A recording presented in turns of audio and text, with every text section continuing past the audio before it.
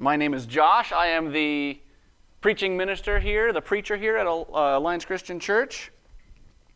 I'm so happy to have everybody be here. Like I said earlier, I know everyone's tired, everyone's exhausted. Even if you weren't here during the week, I know you were dropping off, Craig, you were dropping off grandkids and going back and forth, and even that's a lot of work. So again, I want this to be a time of rest, a time of reflection, and I want you guys to really take advantage of this time that you get to dive into God's Word and to get to know Him.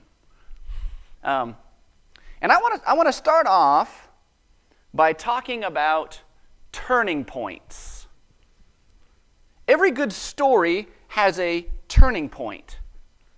There's a point in the story where something happens to the main character or the hero or if it's a history event to the real life person, something happens, some fact is revealed that's the turning point for the entire story.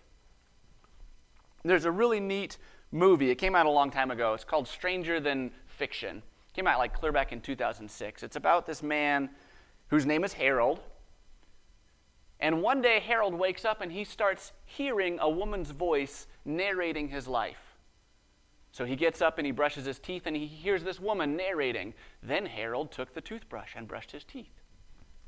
And he goes up and he gets dressed and he starts hearing the woman say. Then Harold picked out his favorite blue suit and put it on.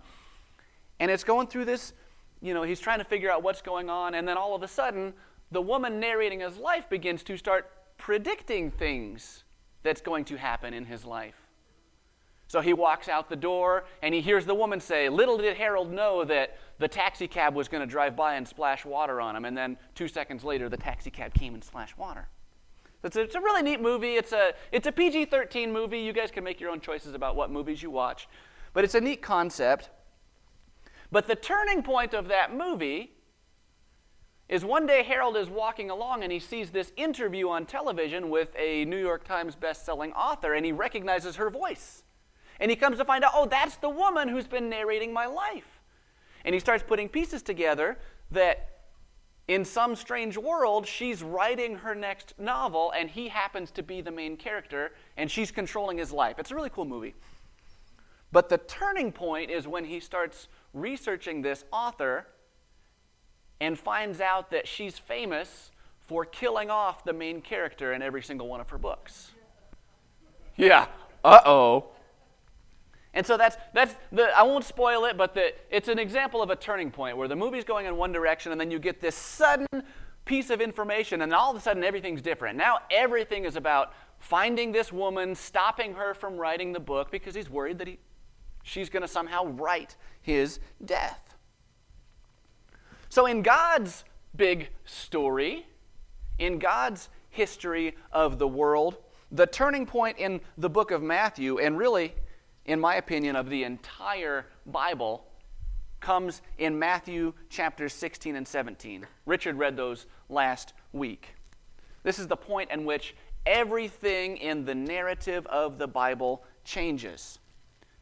In Matthew 16 and 17, 2 major things happen. One, we as the reader finally have conclusive proof that Jesus is the King. Jesus finally just comes right out and says it. Up until this point, we've been kind of wondering, we've been reading along, if we're reading this for the first time and thinking to ourselves, I think he might be the Messiah. I think he might be the King. There's sure a lot of pieces going on. So in chapter 16 and 17, Jesus finally, he's transformed. He shows up before the disciples up on the mountain. And we have 100% certainty that, okay, this is the King. And the second thing that happens, that is the big bombshell, is Jesus tells his disciples and us, the reader, that the King is going to die. That's kind of a big revelation, isn't it? If you've never read the Bible before and you come to that point, you're going to go, what? Not only that, but he tells his disciples that unless they take up their cross and die with him, that they will not be able to enter the kingdom of heaven. So that's the point. That's the point in the book of Matthew where everything changes. And even if you read the rest of Matthew, you'll even notice that the way Jesus interacts with the Pharisees is different. The way he does things is different. He stops telling people to hide the fact that he's doing miracles, because now he's out in the open. Now the turning point's happened. He starts acting toward the Pharisees and Sadducees with much more boldness, almost like he has nothing to lose. And the disciples are having a moment of crisis. They don't understand what Jesus means. They don't understand what this whole the Messiah has to die thing has to do with anything. Which takes us into chapter 18. In chapter 18, the disciples are trying to understand what the kingdom is going to look like after what Jesus says comes true, after he dies, after he resurrects, after he ascends. They're trying to understand how the kingdom of heaven should look after the king is gone. That's where their mind is. So we get to chapter 18, verse 1, and it says, "At that time the disciples came to Jesus saying, 'Who is the greatest in the kingdom of heaven?'" Now let's be real here for a second. What are they really asking him? What they're really asking him is, which one of us is going to be in charge when you're gone? Which one of us is the greatest in your kingdom? Because they're going through the process of wrapping their minds around the fact that Jesus just told them he's going to die, and they're looking around at each other going, well, there's 12 of us. I think I'm the better leader. I think I'm the one that needs to be in charge of this whole show. And they're jockeying for power and position, which kicks us off into Jesus' fourth major speech in the book of Matthew. Let's read verse 2. It says, "He called a child, had him stand among them, and said, 'I tell you the truth, unless you turn around and become like little children, you will never enter the kingdom of heaven.'" So I want to talk about this turn and become like a child thing, but I also want to talk about this fourth speech. I've been mentioning there's all these different speeches. There's 5 speeches, and we get into 18. This is the one where Jesus is describing what the church should look like. Well, you even hear it called. It's called the church discourse, is what they label it. And so as we read through this passage, this is one of the speeches that we should really be looking at and applying to ourselves, because this is directly applicable to us. Jesus is saying, what should my citizens be doing after I am no longer walking around this earth? So I want you to keep that in the back of your mind. They ask him, who's going to be the greatest? And he pulls a kid. He pulls a kid over and says, unless you come and become like this little child, you'll never even enter the kingdom of heaven. And it's an interesting verse, because I think sometimes what we do is we take our ideas of what we think about when we think of children and we read it back onto the Bible. So we read a verse like this and we're like, what? Children have innocence. They have this beautiful sense of curiosity. They have this relationship with God that is so pure. And I think those are all really good things, and I think they're all really good things for Christians to have. But I want us to take a moment and try to understand what Jesus was saying at the time. And I don't think that that's what he had on his mind when he was talking. I'm not saying it's a bad thing to have curiosity and innocence, but I just don't think that was the point he was trying to make. Let's look at the context of what Jesus is actually saying on the pages here. The context is the disciples are jockeying for power and authority. They're fighting each other, struggling to see who's going to be in charge. And they're living in a culture in which status and authority mean everything. Every single person in first century culture had a ranking. You were at this level, whether you were an emperor or a slave or a scribe, depending on who you were, where you were from, what you did. You had a ranking in the culture, and you knew where you stood with everyone else. You could size yourself up and say, well, I'm a Roman citizen and I'm trained in the synagogue, so I'm at this level. You're just a fisherman with no education, so you're here. That means I have this authority over you. And there was one particular group of people who had the lowest ranking of all. Lower than slaves, lower than servants, lower than even the peasants. And it was children. It seems odd until you think about the fact that a child can't really do anything, can't he? You might be the son of a king, but you can't do anything without having your parents' permission. So even if you're nobility, even if you're up here, but if you're a child, you're always going to be down here on the totem pole. On the social ladder, being a child is about as low as you can possibly get. And so the point Jesus is getting at to tell his disciples is less about curiosity and less about mindset and more about your humility and where you place yourself in terms of authority. You place yourself on the bottom rung of the ladder.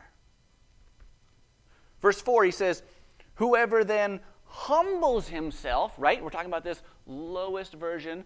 Whoever then humbles himself like this little child is the greatest in the kingdom of heaven. And whoever welcomes a child like this in my name welcomes me. So if we're thinking about the question, what should the kingdom look like after the king has left? I think the first thing we need to understand is that the citizens of the kingdom should be humble. Jesus says, you need to become like this child. You need to humble yourself. And not only that, you should understand the responsibility that comes along with that. Think about this. As much as we try to humble ourselves, as we try to place ourselves in a low status, those power dynamics, they still exist, right? They still do. We can all be equal, but when a police officer steps up to your door, there's a social interaction that happens there. When somebody's standing up in front of a room and talking, there's a social interaction that's happening, and you perceive that there's a power imbalance.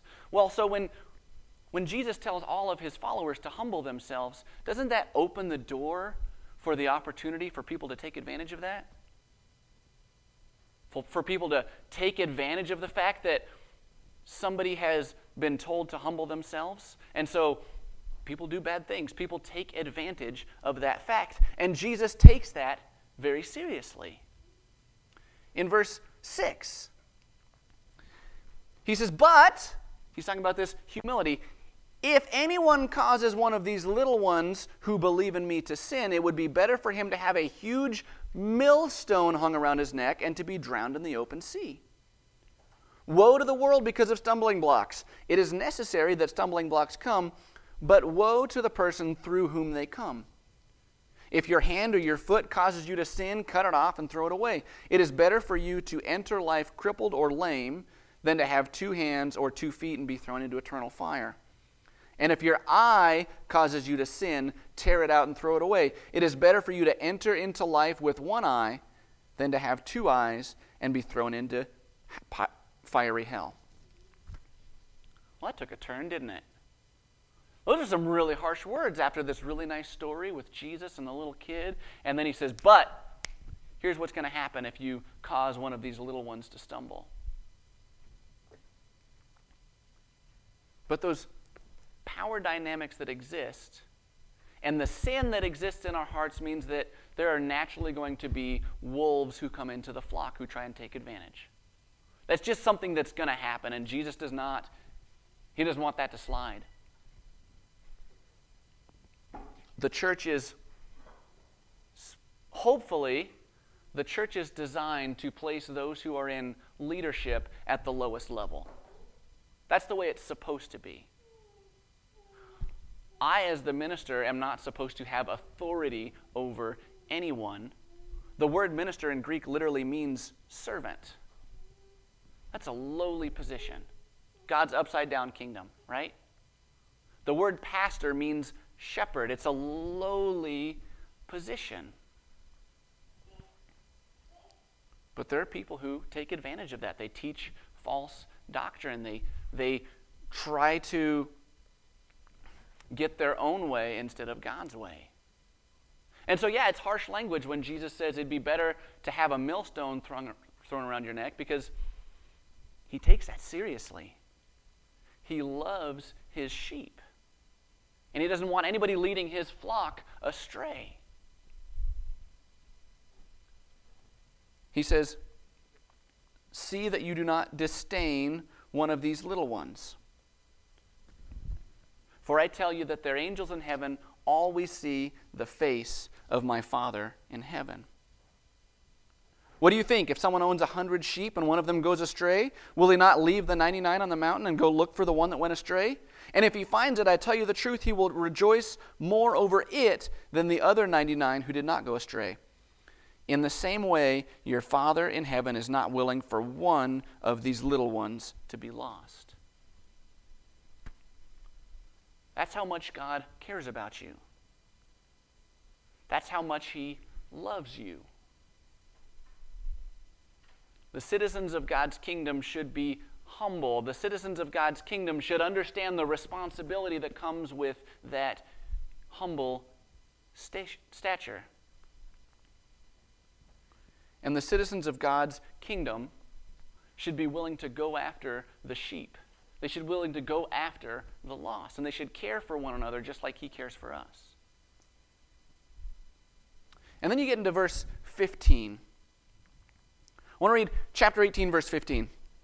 He says, "If your brother sins, go and let me get the thing on there. There we go. If your brother sins, go and show him his fault when the two of you are alone. If he listens to you, you have regained your brother." Okay, I want to get a poll of the room. If you're reading a Bible or if you're going back from memory, whose Bible says if your brother sins against you?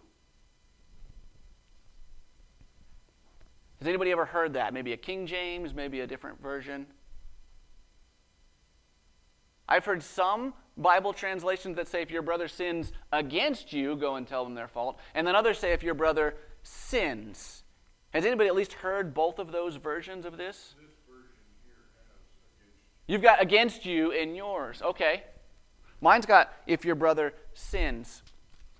This is one of those verses in the Bible where, unfortunately, when we go back to the earliest, oldest copies of the Bible in Greek, and we go back, we find some copies say if your brother sins, and some say if your brother sins against you. And unfortunately, we actually really don't know which one's the original. I'm sorry if that bothers anybody, but if your Bible has those little footnotes that says some copies say against you or some copies don't say against you, just understand that there's some verses where it could be either. And in those cases, we need to just hold that in our mind and think of ourselves, well, it could be one way or the other, and so we should act on both, and we should take both to be on the safe side.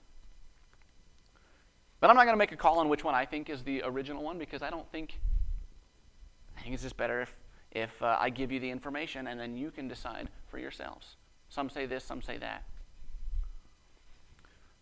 But regardless, let's look at the steps that he takes to address sin, or when somebody sins against you. He says, first, I want you to go and address the issue one-on-one. I want you to talk to that person. And then in verse 16 he says, but if he does not listen, take along one or two others with you, so that at the testimony of 2 or 3 witnesses, every matter may be established. If he refuses to listen to them, tell it to the church. If he refuses to listen to the church, treat him like a Gentile or a tax collector. So here's how this passage usually gets used. Here's how I've seen it used. Unfortunately, this passage, I think a lot of times will get used as a weapon to go after somebody who's doing something we don't like. I think it's happened. Is where you read this passage, and somebody reads this passage and thinks to themselves like, well, I really don't like that they're doing that, but I'm going to go through these steps so that I can get them in trouble with the church first. So first I'm going to go talk, then I'm going to bring my witnesses, and you got the end goal in mind. I think that's something that can happen where people use this passage as an excuse. But remember the context of what Jesus is talking about here. We're talking about humility. We're talking about how the church is supposed to be after Jesus ascends. And I think if we use this passage as a tool to maintain relationships, well, then we're on the right track. See, here's the part that gets, you get into verse, it says, go talk to the person, and if they don't listen to you, then it gets into verse 16, it says, but if they don't listen to you, go and take 2 others with you, so that at the testimony of 2 or 3 witnesses, everything may be established. And this is usually the point where what we do is we bring 2 people that we really know are already on our side, and we're like, hey, this guy's doing something I don't like, let's go, come on. Well, that's not what it means. He says, at the testimony of 2 or 3 witnesses, so that every matter may be established. Not just your point of view, but that person's point of view. What Jesus intended was for us to bring an impartial witness along to mediate, and that sometimes means being humble enough to be willing to hear your witnesses say, actually, I think you were in the wrong. I think he had it right the first time. That's a big difference. When you bring someone along and say, hey, we're having this disagreement, we're having this sin problem, and I don't know if I'm right or he's right, so I need an outside witness who's going to be impartial and establish every matter. Because we have a goal of maintaining unity. That's our third point. I think citizens of the kingdom should have an eye toward unity. And he gets into verse 17. He says, if he refuses to listen to them, tell it to the church. And if he refuses to listen to the church, treat him like a Gentile or a tax collector. I tell you the truth, whatever you bind on earth will have been bound in heaven, and whatever you release on earth will be released in heaven.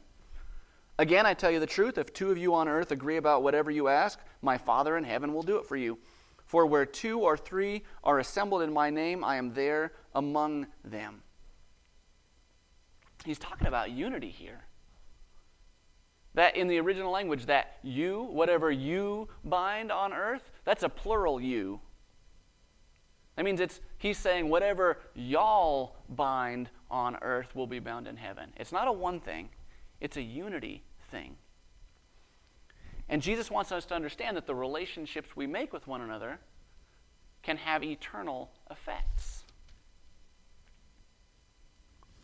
So think about the status. Think about the picture that Jesus has described of the church so far. He's described as a church where people are humble.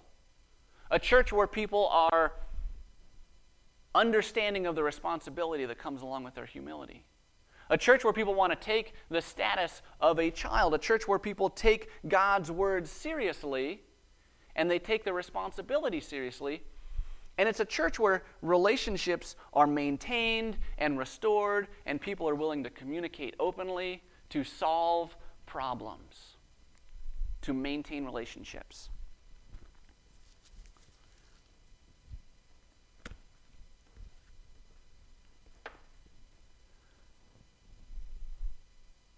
I witnessed every single one of those things last week at VBS and every Sunday.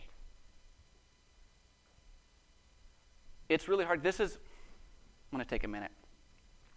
This is a passage of Scripture that is very harsh. It's very, you need to do this, you need to do that, you need to do that. And I spent a lot of time reading this passage of Scripture and going over it and thinking of how it's going to apply to you all. And y'all are doing it. Every time I would read a verse and I would try to write something for this message, I would say, ACC does that really well. Yeah, they're really humble.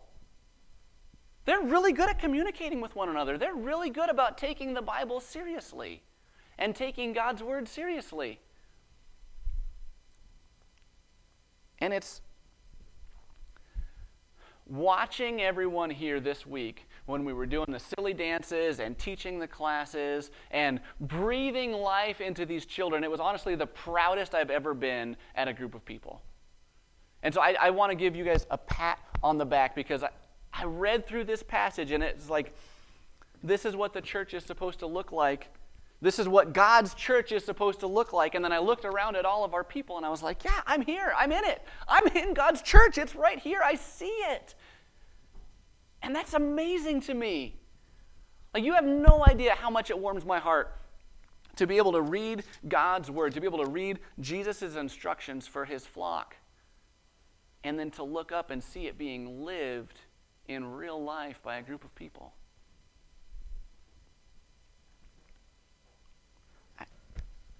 I can't, there's nothing else I can say but thank you. Because what you guys did for our VBS, for every Sunday, is you've taken the gospel and you've gone out and you've made disciples. You've done what Jesus is asking you to do. And so you can smile about that. Like, I just love it. We get into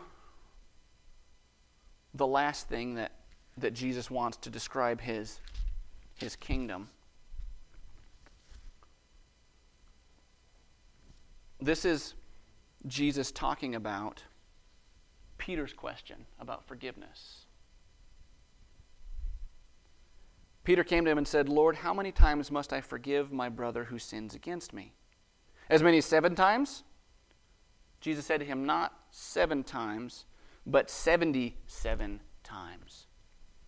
And real quick, would somebody be willing to call or text Richard or Kathy and bring them up from Children's Church? Sorry. This last point on what the kingdom should look like. He says, how many times should I forgive my brother? Because we're talking about sin, we're talking about maintaining relationships. How many times should I forgive? Jesus says not 7, but 77 times.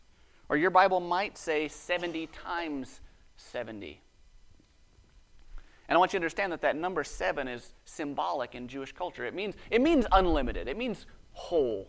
It's a whole number. It's an unending number. It's a complete number. And then Jesus tells a story. He says, for this reason, the kingdom of heaven is like a king who wanted to settle accounts with one of his slaves. As he began settling accounts, a man who owed him 10,000 talents was brought to him. Okay, 10,000 talents, that's a Bible word, it's a Bible term. Let's get some context how much 10,000 talents is. 1 talent was equal to about 15 to 20 years' wages for the average worker. You think about somebody who makes minimum wage, how much they would earn in 20 years. That's 1 talent. And he says somebody in here owed him 10,000 talents. You guys picture how much money that is? If you put it in today's dollars, if you pegged it about minimum wage for 40 hours a week for 20 years times 10,000, it equals about $3.5 billion. That's how much this man owed the king. $3.5 billion in today's dollars. Verse 25, he says, because he was not able to pay, because he's $3.5 billion in debt, because he was not able to pay, the Lord ordered him to be sold along with his wife, children, and whatever he possessed, and repayment to be made. Then the slave threw himself to the ground before him, saying, be patient with me, and I'll repay you everything. The Lord had compassion on that slave and released him and forgave the debt. Remember, $3.5 billion, his debt's wiped out. It says,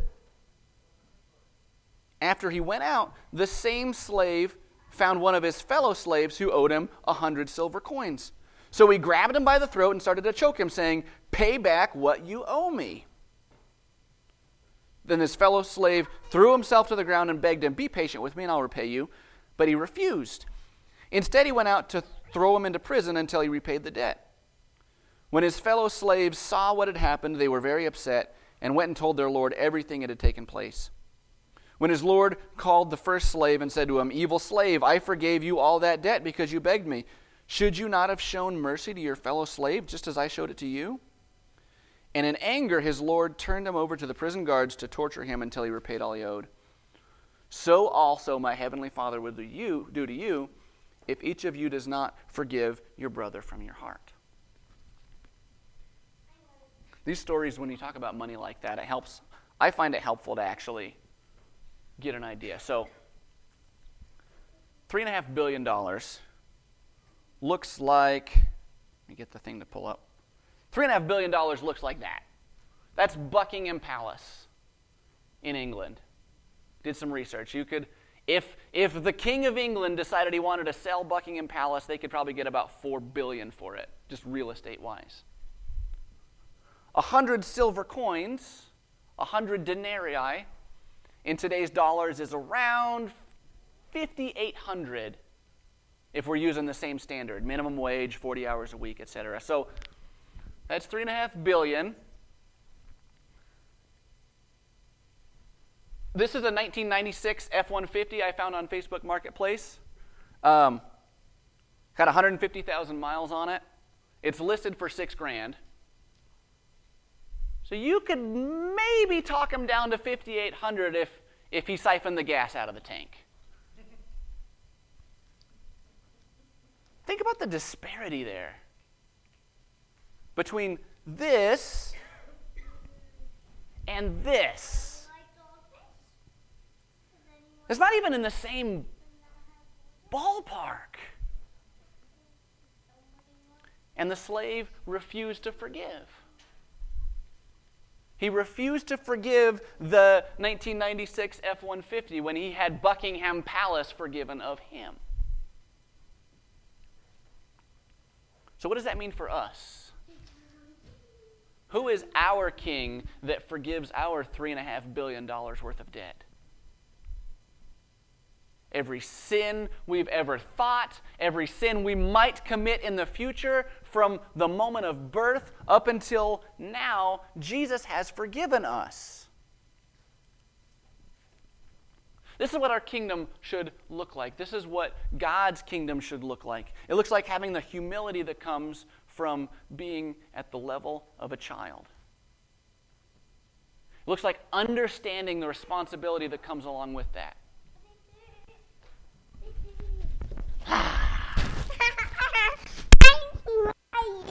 It looks like doing everything possible to maintain unity. And it looks like remembering how much Jesus has forgiven you. And remembering how much you owed that you don't owe anymore. And when you have that mindset, everything changes, doesn't it? Jesus' kingdom is radical. Hey, which one of those are you going to do next? I don't know. We'll talk about it. Jesus' kingdom is radical. Radical humility, radical responsibility, radical forgiveness. And I just want to say that I've been at this church for actually right about a year now. And like I said before, I've had the opportunity to sit down and talk with you all about some important things that's going on in your life. I've had the opportunity to get to know everyone in this church. And I'm really proud of the fact that I see every single one of these qualities in this church.